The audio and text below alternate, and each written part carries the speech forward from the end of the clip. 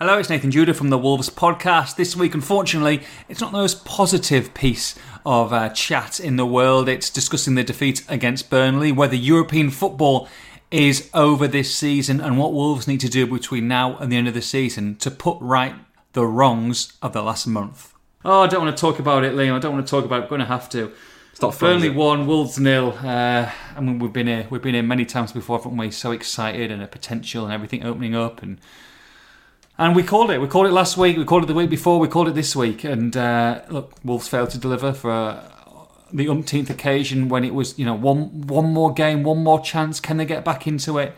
And it was a poor performance in so many ways. I get the first half was maybe a little bit positive than the second, but time and time again they're given these chances. And I feel, even though we can look at the table and we can say it's not over and there's still a chance, and it did feel like the chance had almost gone. And I feel like the fans were very much of the same opinion of us, regardless of the table, regardless of the fixtures to come, regardless of whatever's going. It did feel like that was a watershed moment in the hopes of European football. If you're not going to win, you've got to draw. To get beat for me was criminal. Yeah, I think it was probably last chance saloon, wasn't it? And time and again, Wolves have had these opportunities. We can list off countless games where West Ham, United, even Spurs or Arsenal have slipped up, and Wolves have had an opportunity to, at the very least, make up some ground on them, if not overtake and even stake their claim in that top 7. And they've thrown the opportunity away. They let themselves down on Sunday, and they let the fans down. It was, as you say, positive in the first half without being overly exciting. They dominated the game. Burnley, I thought, were quite poor on the ball and gave it away regularly. Wolves found a lot of space, got into good attacking positions and played fairly well, but without being clinical, with no killer instinct.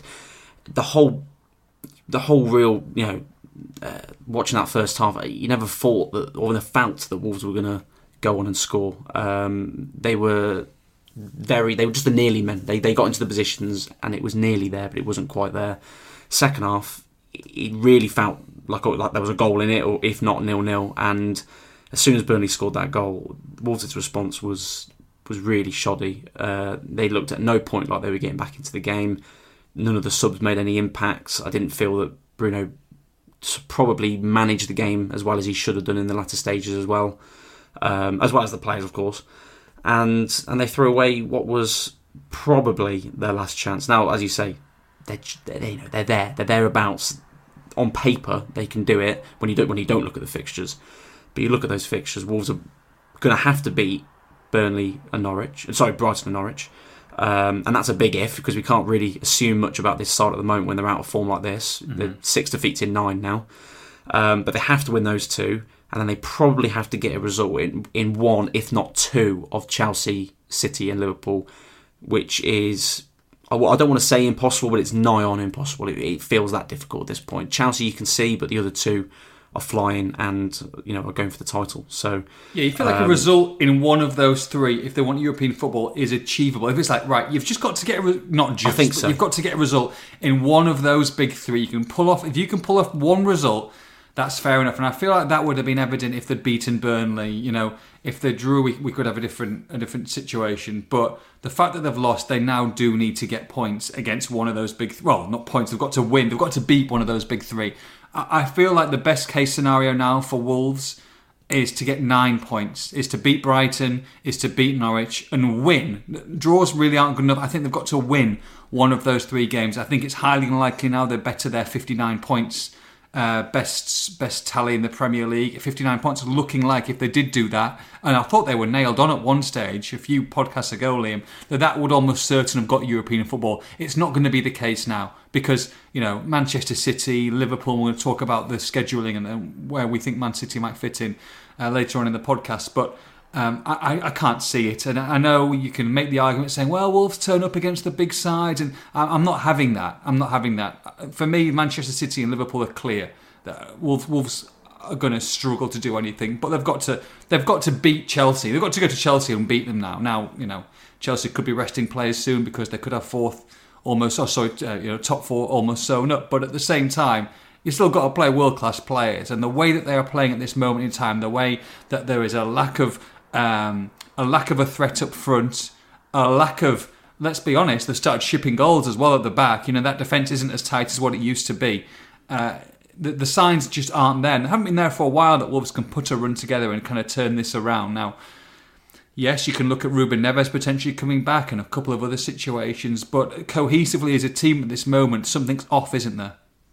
Yeah, there is. And if we're going to be uber positive, it's technically in Wolves' hands to get top 7 because they've got that game in hand, and they've got the fixtures in front of them to pick up enough points to make it. But you have to look at who they're facing, as you rightly say, and they probably do have to go to Chelsea and win, or pick up a draw and perhaps get a draw against one of the top 2. But it's much easier said than done. And when you look at, of course you've got players missing. I think Podence's probably been the best winger this season. Fabio was very unlucky to be taken off when he did. I thought he was probably Wolves' best forward at the time against Burnley. Neves, of course, being missed. Kilman's missing, and we're still waiting to hear an update on him. It's things have gone against them. Of course they have, but they've got players in there who have had good spells this season. Raul's had 1 or 2 very good spells. Hwang had a decent spell at the beginning, but I think since his injury he's really been off it. There's too many individuals out of form, and when that happens, it accumulates in a team often, more often than not, in a team that's out of form. And right now, the Keys, I think, is a good way of putting it. There's no real link between defence and attack through the midfield, of course. No one's driving forward and making and taking chances, really, I think is the right way to put it. It all feels very safe. It felt to me, albeit Wolves were fairly positive in that first half, it felt like they were absolutely terrified to concede. And once the tide started to turn at the beginning of that second half, and obviously Burnley made a tactical change with Vidra going out wide and Rodriguez going through the middle. Once the tide started to change, the momentum began to swing, the fans started to G up a little bit. It just felt like Wolves were going to concede. And then once they did, once again, they couldn't get back into it. Of the 15 games that they've gone 1-0 down in this season, they've lost 14 of them. Villa being the other one when they came back in October and miraculously won 3-2 in a game that they probably didn't deserve to get anything from for 80 minutes. So you have to question, is it a desire thing? Is it a confidence issue? Whatever it is, Wolves cannot drag themselves back into a game at the moment, and then I think that really plays into the opposition's hands because they look absolutely terrified to concede. In the back of their minds, knowing if they do concede, it's going to be a real uphill battle to get back into it, and once again they couldn't. So let's break it down a little bit. You talked about that front 3. Raul on the right hand side. Now, was this horses for courses? I mean, Bruno kind of discussed the situation in his post-match comments, and maybe it was because Burnley pretty strong at the back. If you're getting crosses in there, they've got some big boys and get it away, and maybe it was a bit more of a direct approach. Now, I don't mind that, and Bruno's got a lot of tactics right, I think, this season, more times right than not. Was his hand forced in this occasion if there was no Podence? And there was obviously Trincao on the bench who came on, but there's definitely a lack of faith there. So were you surprised to see Raul on the right and really looking forward? That was the first time I think they'd started a Premier League game, those two. Can you see that happening again? I mean, Fabio Silva I thought had a good game, but at the same time, if you're picking a team, let's say Pedro Neto is going to start on Saturday, let's say hopefully he starts, then you'd have thought there would only be space for one of Raul and Fabio. Now Fabio's probably been the better striker lately, and obviously Raul's missed the couple with suspension, but I could quite easily see that Fabio might be on the bench again on Saturday. Is that harsh? Is that stopping his progression as a forward? I mean, at the end of the day, this is a £30 million plus forward, but if you're playing well and you're not playing from game to game, then that's always going to affect you. Yeah, if it does feel like Bruno's giving him a bit of a prolonged run in the team to help him probably and his development and just the need for minutes as a footballer. But it wouldn't shock me if he didn't start at home to Brighton. I was a little bit surprised to see Raul out out wide. I think once we knew that those two were starting and it was a 3 with Hwang, I think it was fairly obvious it was going to be Raul and not Fabio out wide for obvious reasons. But before the game, I didn't call that. I think if Neves was fit, Hwang's probably on the bench and he plays 3 in midfield. And speaking after the game, he said that the idea was for Hwang to sort of come inside a little bit, become almost a third midfielder, Raul to move centrally alongside Fabio. I don't think that's actually how it worked in practice. Whether that was, well, he says that was the intention. I don't think that's really how it worked. Hwang looked a little bit lost, really in two minds in what his position is. Interestingly enough, Trincão's probably the best player at doing that, and Bruno's spoken about that in terms of dropping into almost a third midfielder kind of role. But then he would have had to probably play Raul on the left, and I think that's probably where his hand was forced. You mentioned playing Neto. I think he looks totally off the boil. He looks off the pace. It doesn't look fit. Doesn't look ready. And I didn't think he made much of an impact at all, really, when he came on. So again, your hand is forced. Do you start him? I mean, Bruno was asked about him again and said, look, he's only got about 30 minutes in him at the moment. That was on Friday before Burnley's game. But that's probably going to be the case come Brighton as well. It's a real conundrum at the moment, because you've got your best winger this season, Daniel Podence, in the treatment room. We're still waiting for an update on how he is. It didn't sound like it was too bad. It was more of a sort of an uncomfortable feeling in his foot, I think, is what Bruno said off the top of my head. But yeah, you've got him watching on. You've got Trincão not kicking on since that one Leeds performance. That was good. I mean, that's 1 or 2 performances in 30 odd games. That was good, by the way. You've got Hwang, who I think has not been the same player since his injury. Neto, who doesn't look fit to me.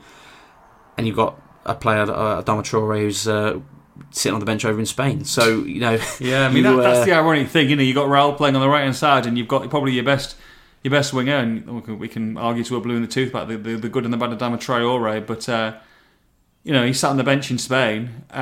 He won't be sat on the bench here, that's for certain. I mean, mainly because they've got no one else to play there. But no, you're right. Yeah, you're right. He wouldn't be. He'd be playing, and he would have been for the last couple of months, I would argue. So, you know, these small bits of context and maybe bad luck with injuries and players dropping out of form, it's all happened really at the same time. And so in some ways it's bad luck. But as I said at the beginning of this podcast, it's too many individuals really that are letting themselves down and going off the boil and stopping what could have been a very, very successful season. Now, I want to make this point that if Wolves finish 8th, and I think you've been saying it for weeks on here, and I think it's probably obvious that Wolves are destined to finish 8th, aren't they, this year?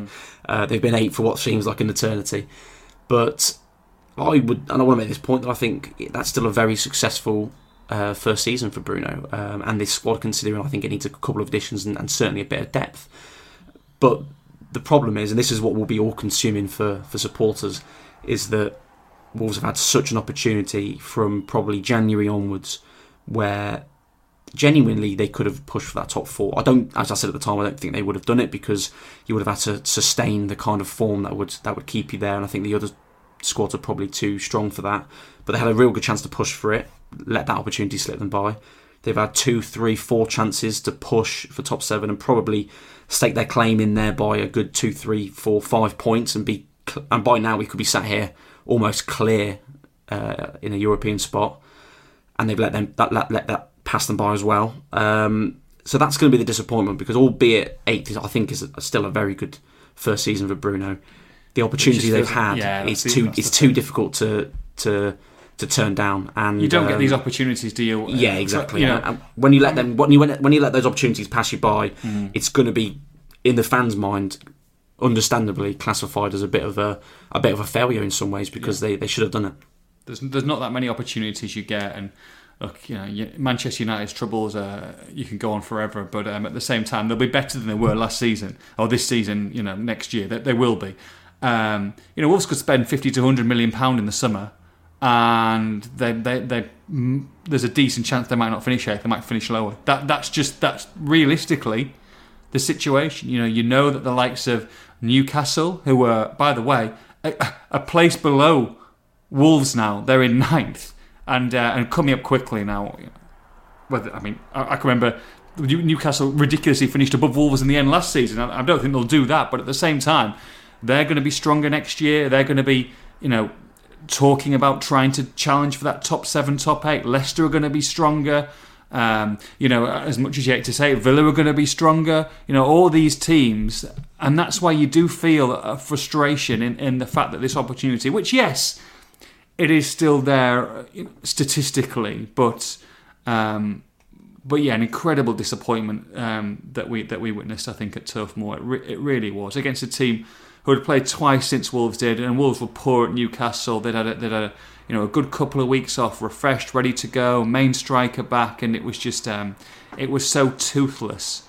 It was with really your right wing back and your left wing back having the best chance of the game, and look, by design they were told, and I think that's probably why the formation was there, so they cut overlap, so they're going to give yourself chances, but at the same time, when Johnny and Nelson Semedo are your biggest threats to score a goal in the game, you know that there are serious issues there.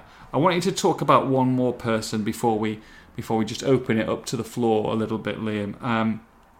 Hwang Hee-chan, another really disappointing display. Wolves have committed £10-12 million plus to him signing at the end of the season. Didn't need to do that until assessing him at the end of the season, but they've made that call. Have they jumped the gun? I think I've said this all along since January that I think they have. Yeah, not that I wouldn't have signed him because I think there's a player there. I think there's a player that suits Bruno's system, a player that Bruno likes, and a player who's got attributes that. Don't get me wrong, he's nowhere near the player of Diogo Jota, but he's got attributes that in some ways are similar and could potentially plug the gap in the squad that Jota left. So by no means am I saying that I wouldn't sign him, but it makes it difficult to say so on some of the performances recently, and purely because they had the opportunity, or the first refusal, if you like, to sign him in the summer anyway, even in January at the time when he was injured and he'd had a good first half of the season. I then, and still do, feel that they jumped the gun on that because I don't really think there's any need other than to give him a secure future and let him settle, which I can understand that argument. But other than that, I can't think of any reason really or any need to sign him up or make that commitment to sign him up permanently when you've got the option in the summer anyway. As you said in January, a lot can happen in the second half of the season. God forbid he could have a serious injury, and of course we don't want that to happen, but that's possible. Any player can. He could go on and score 15, 20 goals in the second half of the season, or he could, as he has been, throw in some pretty stinking performances, to be honest. I thought he was marginally better against Burnley than Newcastle, but on the context of the game, I gave him the same rating, which was a 4. And really, toothless was probably the right word for him, as it was for Wolves' attack. There was 1 or 2 bright moments, but there were several occasions where he gave the ball away needlessly, picked the wrong pass, which is different to giving the possession away. His possession stats actually weren't too bad from the game, but I'm talking about picking the wrong pass when there were opportunities on for other players. And I think he slowed down Wolves' advances for the most part. It's disappointing because I think there's more to come from him, but he's at the crucial time he hasn't shown it, and it's happened really since that injury. I mean, they've got a lot of work to do in the forward department this summer. That they really do. There's some stories coming out today you can kind of mention as well about Guedes, who's been mentioned before, and there's a few other names.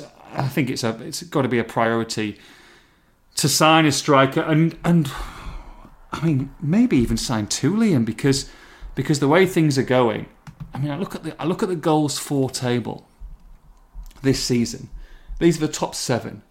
80, 85, 67, 52, 56, 53, 52.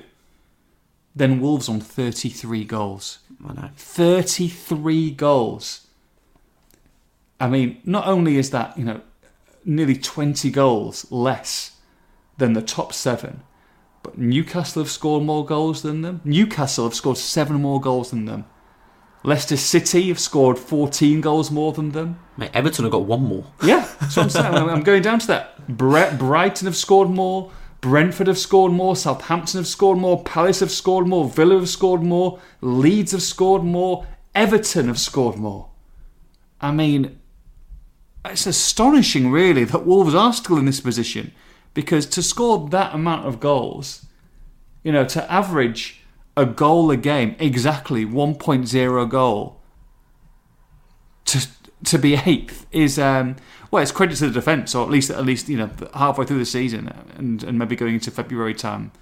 That it is that, and it must be some kind of a record, to be honest. I can't imagine there'll be too many Premier League seasons. Maybe that's one for a feature, Keano, to look back on how few a goals game average and to be in the top 10 or top 8, because that's relegation.